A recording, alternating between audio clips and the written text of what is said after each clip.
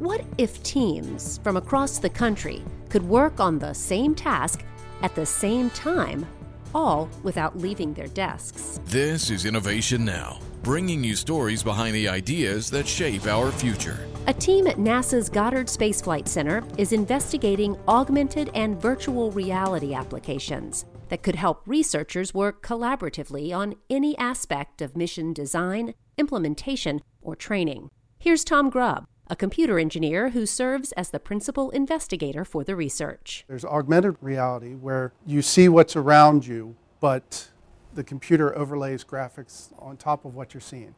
Kind of like your car heads-up display, or if you've seen the fighter pilots, how they have, all that information. So we are doing that type of work we're working with Satellite Servicing Projects Division, where they are going to service a satellite in orbit, but controlled here on the ground. Augmented reality isn't the answer to all testing and training. It's simply another tool in NASA's toolbox to help scientists and engineers prepare for the future.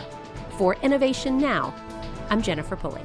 Innovation Now is produced by the National Institute of Aerospace through collaboration with NASA and is distributed by WHRV. Visit us online at innovationnow.us.